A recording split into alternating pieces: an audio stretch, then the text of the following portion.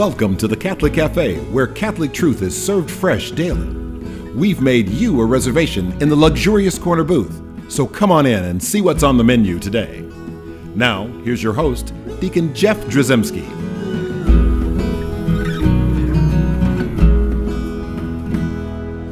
Greetings and welcome to the Catholic Cafe. I'm Deacon Jeff, sitting in the luxurious corner booth of the Catholic Cafe, sitting here with Sam Ziggy Rodriguez. That's me. How are you doing, Sam? I'm doing so well. I miss Tom terribly and his hair. Yeah, I know. Well, you know what? He'll be back soon, I'm sure. Oh, yes. He's never gone for long because, we put that little dish out and he comes and he gets, when he gets hungry, he comes and he eats. Tom, we miss you. Anyway, so we're going to talk about Tom since he's gone. Oh, good. Tom always fails in his New Year's resolutions. Oh, yeah. So we're going to talk about that. And I'm teasing because we're not going to talk about Tom. We love Tom. And I don't know if Tom fails or not in his New Year's resolutions. Well, there was that promise he made to himself to start a chicken farm, and then the horrible fate that befell those chickens. That was not pretty. That was not pretty. But I will say this. All I can talk about is myself. And I know that in my storied past, and there are many stories to tell, that I've failed many times in what we'll call New Year's resolutions. Oh gosh, yes. I mean, it's in fact it's fairly common. It's kind of like a joke, nowadays. Everyone says, "So, have you failed in your resolution yet?" Right. Yeah. But for whatever reason, we still want to keep making them. Well, it's interesting too because I think part of us recognizes, whether we're coming from a Christian framework or not, that discipline is a good thing, and within the Christian framework, discipline and disciple go hand in hand. Yeah. But gosh, it's kind of hard to. It kind of eludes us, and our culture doesn't really promote discipline. Like Matthew Kelly says, that our culture wants to teach that you can have happiness without discipline, and that our church has always taught the opposite of that.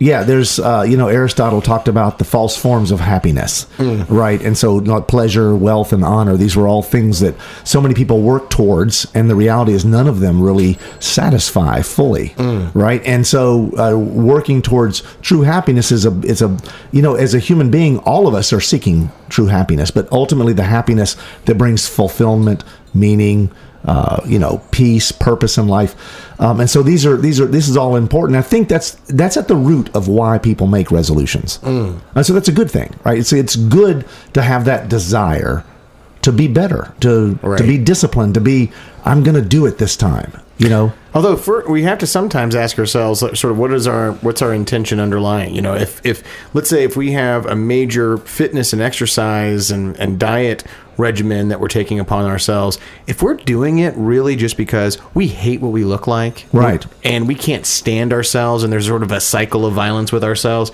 that's not going to work out. Right. If we're not grounded in the fact that we are loved by God, we are lovable as we are, and have that as a starting point for trying to take that which is good and make it even better, right, then we're not going to... right, so we have to think about what we're resolving to do, what we're resolving to be. We've done a show here at the Catholic Cafe many years ago called Spiritual Resolutions, where we were kind of looking for ways in which we could sort of, I don't say reinvent, maybe repurpose that whole New Year's resolution thing and kind of take it into the spiritual realm. And I still strongly believe that we should use this new year, see it as a new opportunity, like for growth and development and transformation, but to do it in a spiritual realm. So I think that's still a positive thing to do. But I think we should talk about the resolutions that we make. For instance, in my own life, resolutions that I've made and the fact that they've failed and why they have failed and why they fail so often. Well, Jesus took on flesh to step into the muck of our everyday life. He may, even though we may find ourselves in some of our darkest hours feeling completely abandoned by God, feeling alone, just like Jesus on the cross cried out, "My God, why have you abandoned me?" The reality is that in every moment, our darkest hours included, but also in the most mundane, singular moments in our everyday life, God is there and wants to be a part of our life, and He does give us opportunities to glorify Him in the everyday and in the mundane. And so these spiritual resolutions, they don't have to just be the resolution to read the Bible more, although that's great. It doesn't have to just be a resolution to pray more or go to Mass more often, although all of those things are great. But anything that we do, including diet and exercise, or a desire to clean our living space and to be more disciplined about maintaining living space, all of it can be done for the glory of God and can be undertaken in a God-fearing way, in a God-centered way. Essentially, all of them can become spiritual resolutions, even if they may not seem on the front end. Like you resolve to clean the garage, right? And I'm probably speaking to the heart of many a husband or even many a wife out there who either sees a really messy garage and either hopes the wife won't mention it anymore or realizes it needs to get done. And so we can actually turn that into a spiritual resolution. But before we even go there, let's talk about why so many resolutions fail. Like, why we set these things up in front of us, and you mentioned maybe we have the wrong meaning or purpose behind the resolution, right? And that's maybe another thing. But what if is like, I want to be healthier, or I want to be more attentive to detail, or I want to be better. I want to know more about my faith, and so I make these resolutions, and still I fail. It doesn't take very long for me to, reality to sink in my experience of like, I make a resolution, but the world around me doesn't change. As I'm listening to you, Deacon Jeff, here's what I'm hearing in my heart. I'm imagining there might be a listener out there who's sitting here listening to us saying, my goodness, I'm having enough trouble doing diet and exercise or keeping my house clean. Now they're asking me to raise the stakes and put God's eyes on it. And now all of a sudden, like, what? If I don't end up falling through with this resolution, have I sinned or something? Am I let God down and total not just failure. myself? Total failure, right? And no, that's not what we're saying. What's the benefit of making something a spiritual resolution? I think that in our culture, we have a self-reliant culture with a lot of self-starters. And if we are really turning this moment of creating New Year's resolutions over to God and saying, Lord, there's all sorts of changes I want to make in my life, but give me ears to hear now. What's a change that you want me to make in my life? Then at that point, we are turning to him and we are relying upon him, which also gives an opportunity to rely upon his grace. So it's not just our anger with self or expectations that we may feel from society or culture or others or just within related to cleaning out the garage or whatever it might be that's forcing us to get up there and go. We're stepping in there with Christ because Christ has told us, you know what? I do want you to live in a way that's more orderly or disciplined, or you know what, I do want you to eat or eat in a way that's more health-minded, or make more health-minded decisions related to exercise. But it's going to change things because it's not all going to be about I have to have the perfect house to impress people, or I have to have the perfect body to impress people. It's more about, it'll be, what's a healthy, God-centered decision that I'm making. Now, I would also say one of the reasons why some of our resolutions, or many of our resolutions, will fail is because we didn't ask a simple question before we did it. And that is, why am I resolving to do this? I mean, so it's that simple, I think. So sometimes we put things upon ourselves, but we don't stop and think like, well, why? So, yeah, you can think like, well, because the garage is dirty. Right. I know, but why? Why are you going to clean the garage? Why is that a resolution? Why is it that? Is that the end goal, to have a clean garage? Because we all know that a clean garage means you punch your ticket to heaven, right? No, certainly it doesn't. I mean, and I think sometimes we have to stop and look at what we're resolving to do and ask, like, is this something that God would ask me to do? Mm-hmm. Now, I'm not saying it's good to have a messy garage, but I would imagine if you have a messy garage, like me, you probably got a messy desk. And you probably got that drawer in the kitchen that holds everything, and there's just lots of different things in your life that probably are a little messy. And so the question is, why am I resolving to do this? And I think if you ask that simple question, the answer, if you're really praying about the answer should have God in it somewhere. Oh, yeah. Right? And I think a lot of times we don't. Right? And that's what leads us down the path of whether it's peer pressure or some idea that I have to look a certain way or weigh a certain amount or say a certain thing to be accepted. The reality is we are accepted.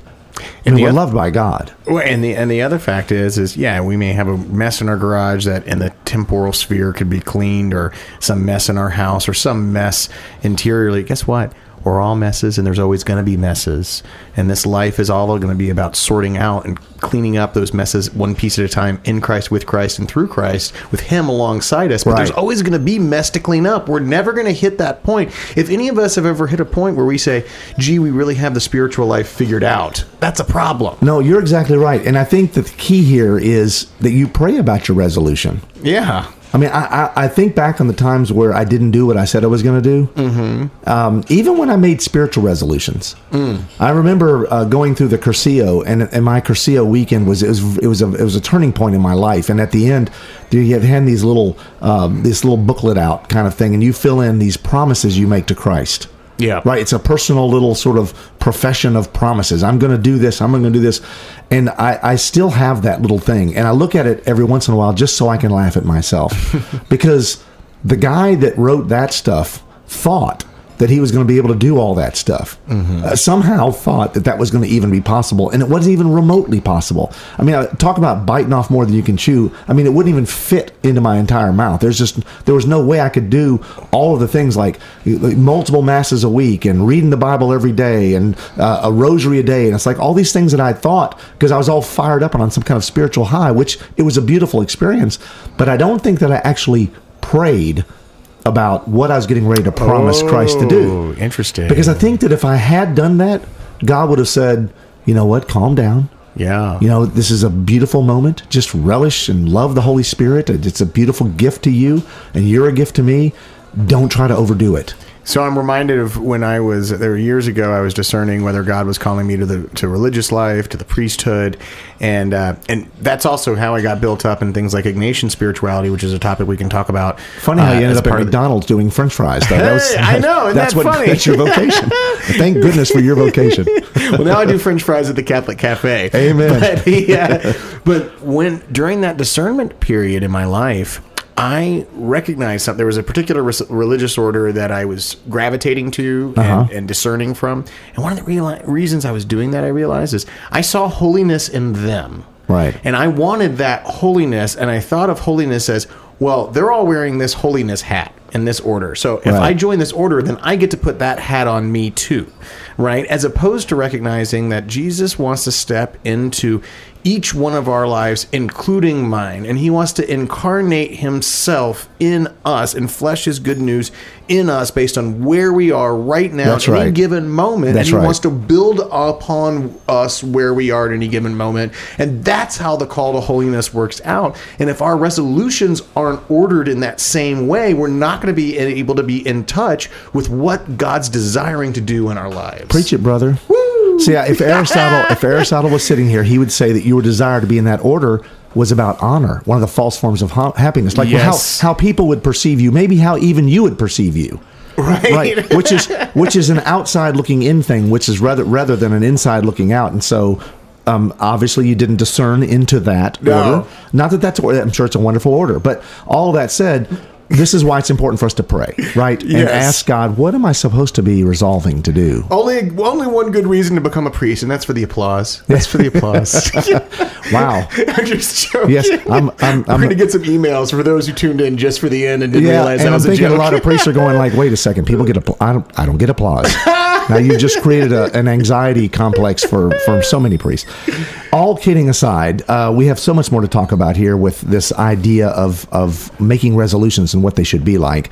We're going to keep continuing this conversation on the other side of a break. But before we take that break, I want to remind folks at home, we got a great website, thecatholiccafe.com. Also, I'd love to hear from you. Send me an email, deaconjeff@thecatholiccafe.com. And like us on Facebook, on Instagram, and Twitter. Like and share our posts and comment on them. It makes a difference. And with that, I resolve that we will be right back.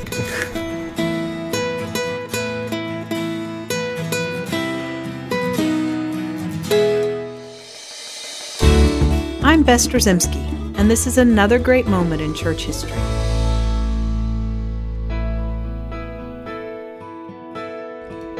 Just about every family that celebrates Christmas will set up a nativity scene somewhere in their home, but most people are unfamiliar with the origins of this beautiful custom. The solemn tradition of the Christmas creche was started by none other than St. Francis of Assisi in the early 13th century. Just a few short years before his death, St. Francis traveled to Greccio, a small Italian town built on a beautiful mountainside, so that he might celebrate Christmas there.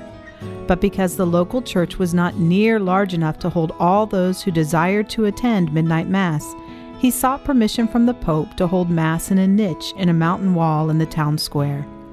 But this midnight mass would prove to be quite unique. St. Francis set up the altar in preparation for the solemn occasion. St. Bonaventure, in his work, The Life of St. Francis of Assisi, written just after the death of St. Francis, takes up the story from here. He says, "Then he prepared a manger and brought hay and an ox and an ass to the place appointed. The brethren were summoned, the people ran together, the forest resounded with their voices, and that venerable night was made glorious by many and brilliant lights, and sonorous psalms of praise. The man of God, St. Francis, stood before the manger, full of devotion and piety, bathed in tears and radiant with joy. The Holy Gospel was chanted by Francis, the Levite of Christ. Then he preached to the people around the nativity of the poor king, and being unable to utter his name for the tenderness of his love, he called him the Babe of Bethlehem." That would be special enough if the story ended there, but it doesn't. St. Bonaventure then goes on to tell us that a miracle occurred on that cold and clear Christmas morning on the mountainside. After St. Francis prayed before the tiny wooden manger, a beautiful baby appeared for all to see, sleeping in the manger. It was the Christ child. The entire town and all those pilgrims who had come to celebrate midnight mass with St. Francis were genuinely moved by this miraculous event. Not only that, but, lest anyone in the town should doubt, there were many stories of the miraculous healings that came from touching the hay on which Jesus slept. And so, to this very day, the tradition of the Christmas creche, the nativity scene, is held with great reverence in the homes of Christians throughout the world. I'm Bess Trzymski, and this is another great moment in church history.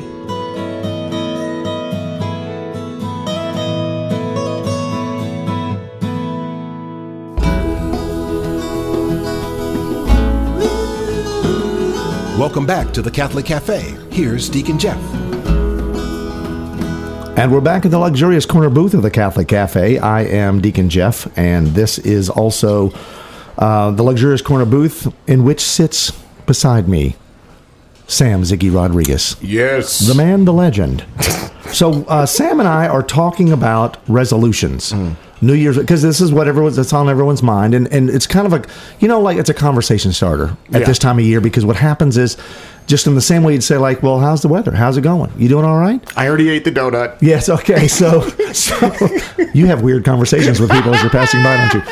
But people will ask you, so what's your New Year's resolution? Yes. And it's like, so then you make up one. Right. Because you really don't have one, because you keep failing at them. Yes. I mean, I've done this before. Well, I'm going to resolve to, and then she just like, what comes to mind? Lord, quickly, put something in my mind. Shave my head. Yes. I'm going to be a Tibetan monk. I think my bishop would be upset with that, but I need to check with him.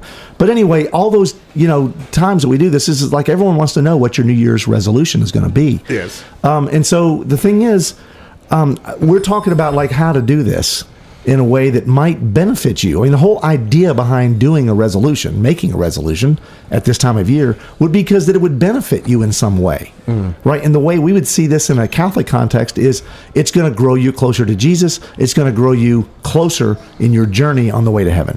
Right. I mean, ultimately, that's what this resolution is supposed to do. It isn't going to save you. Yeah. But it's like you making a conscious effort to move forward in a positive way.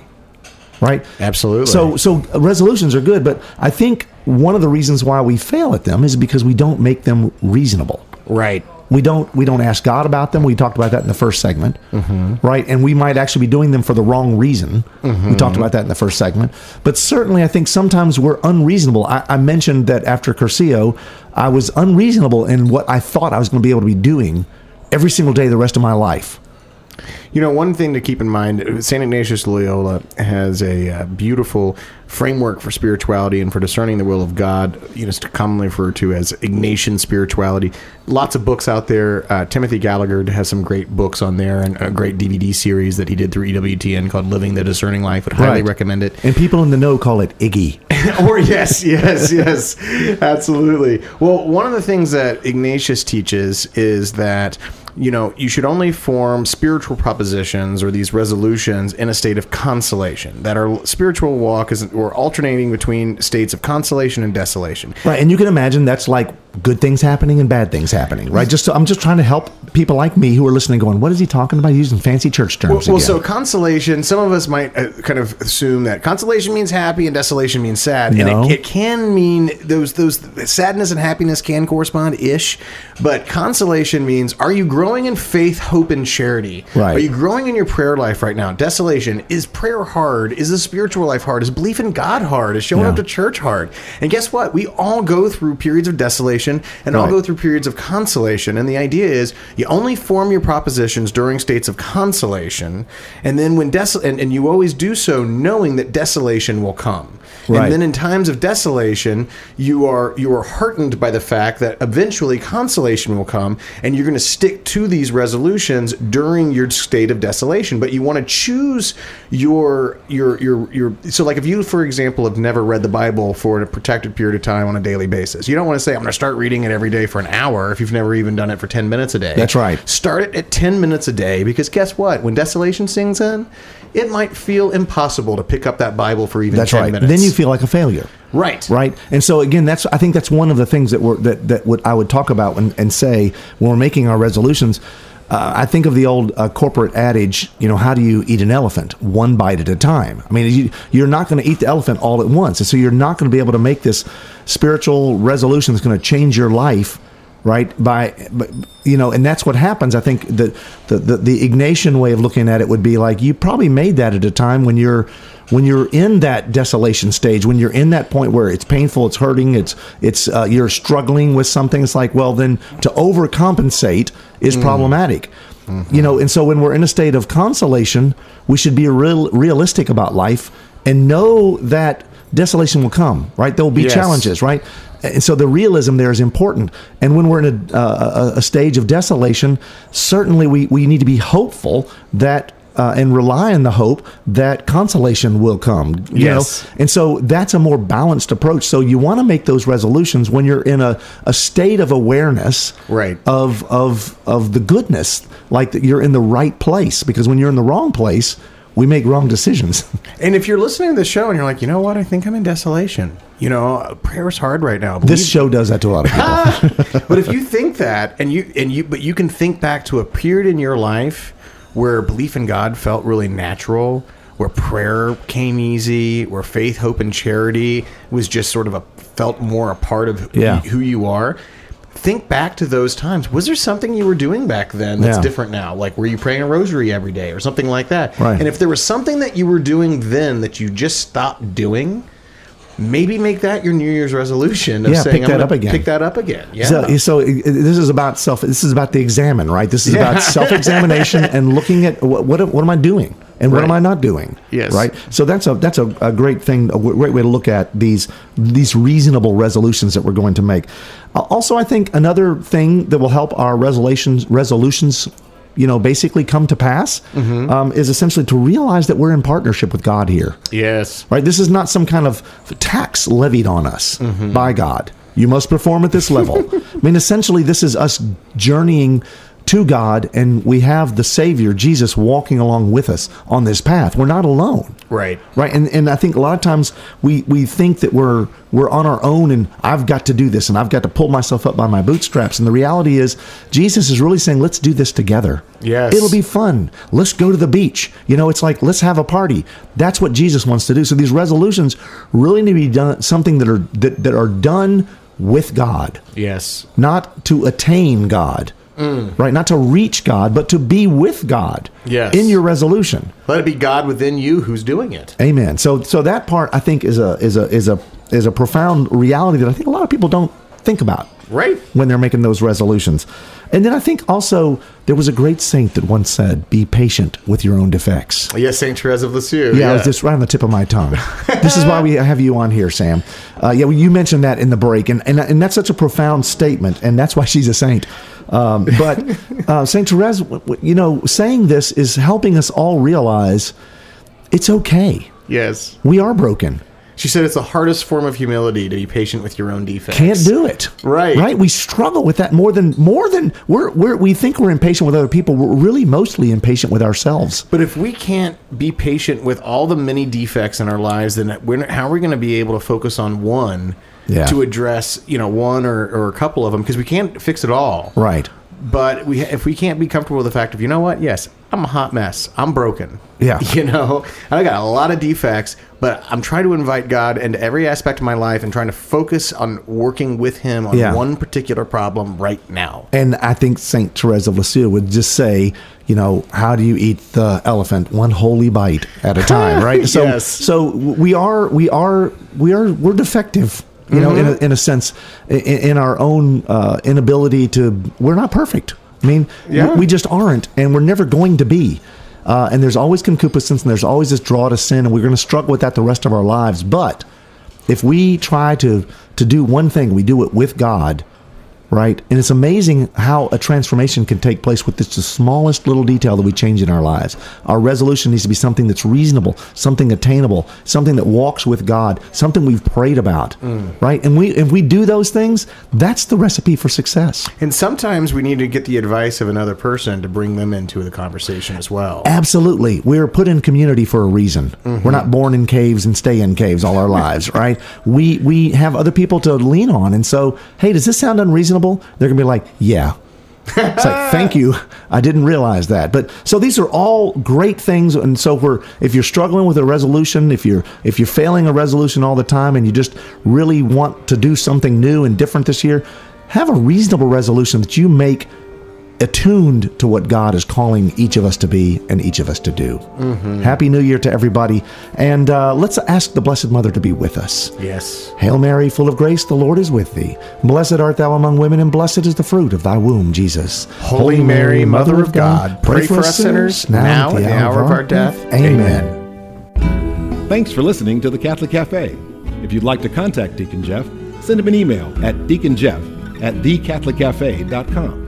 Visit us on the web at thecatholiccafe.com. You can also find us on iTunes or follow us on Facebook and Twitter. The Catholic Cafe is brought to you by the Order of Malta Federal Association. Join us again at the Catholic Cafe, serving up salvation one cup of coffee at a time.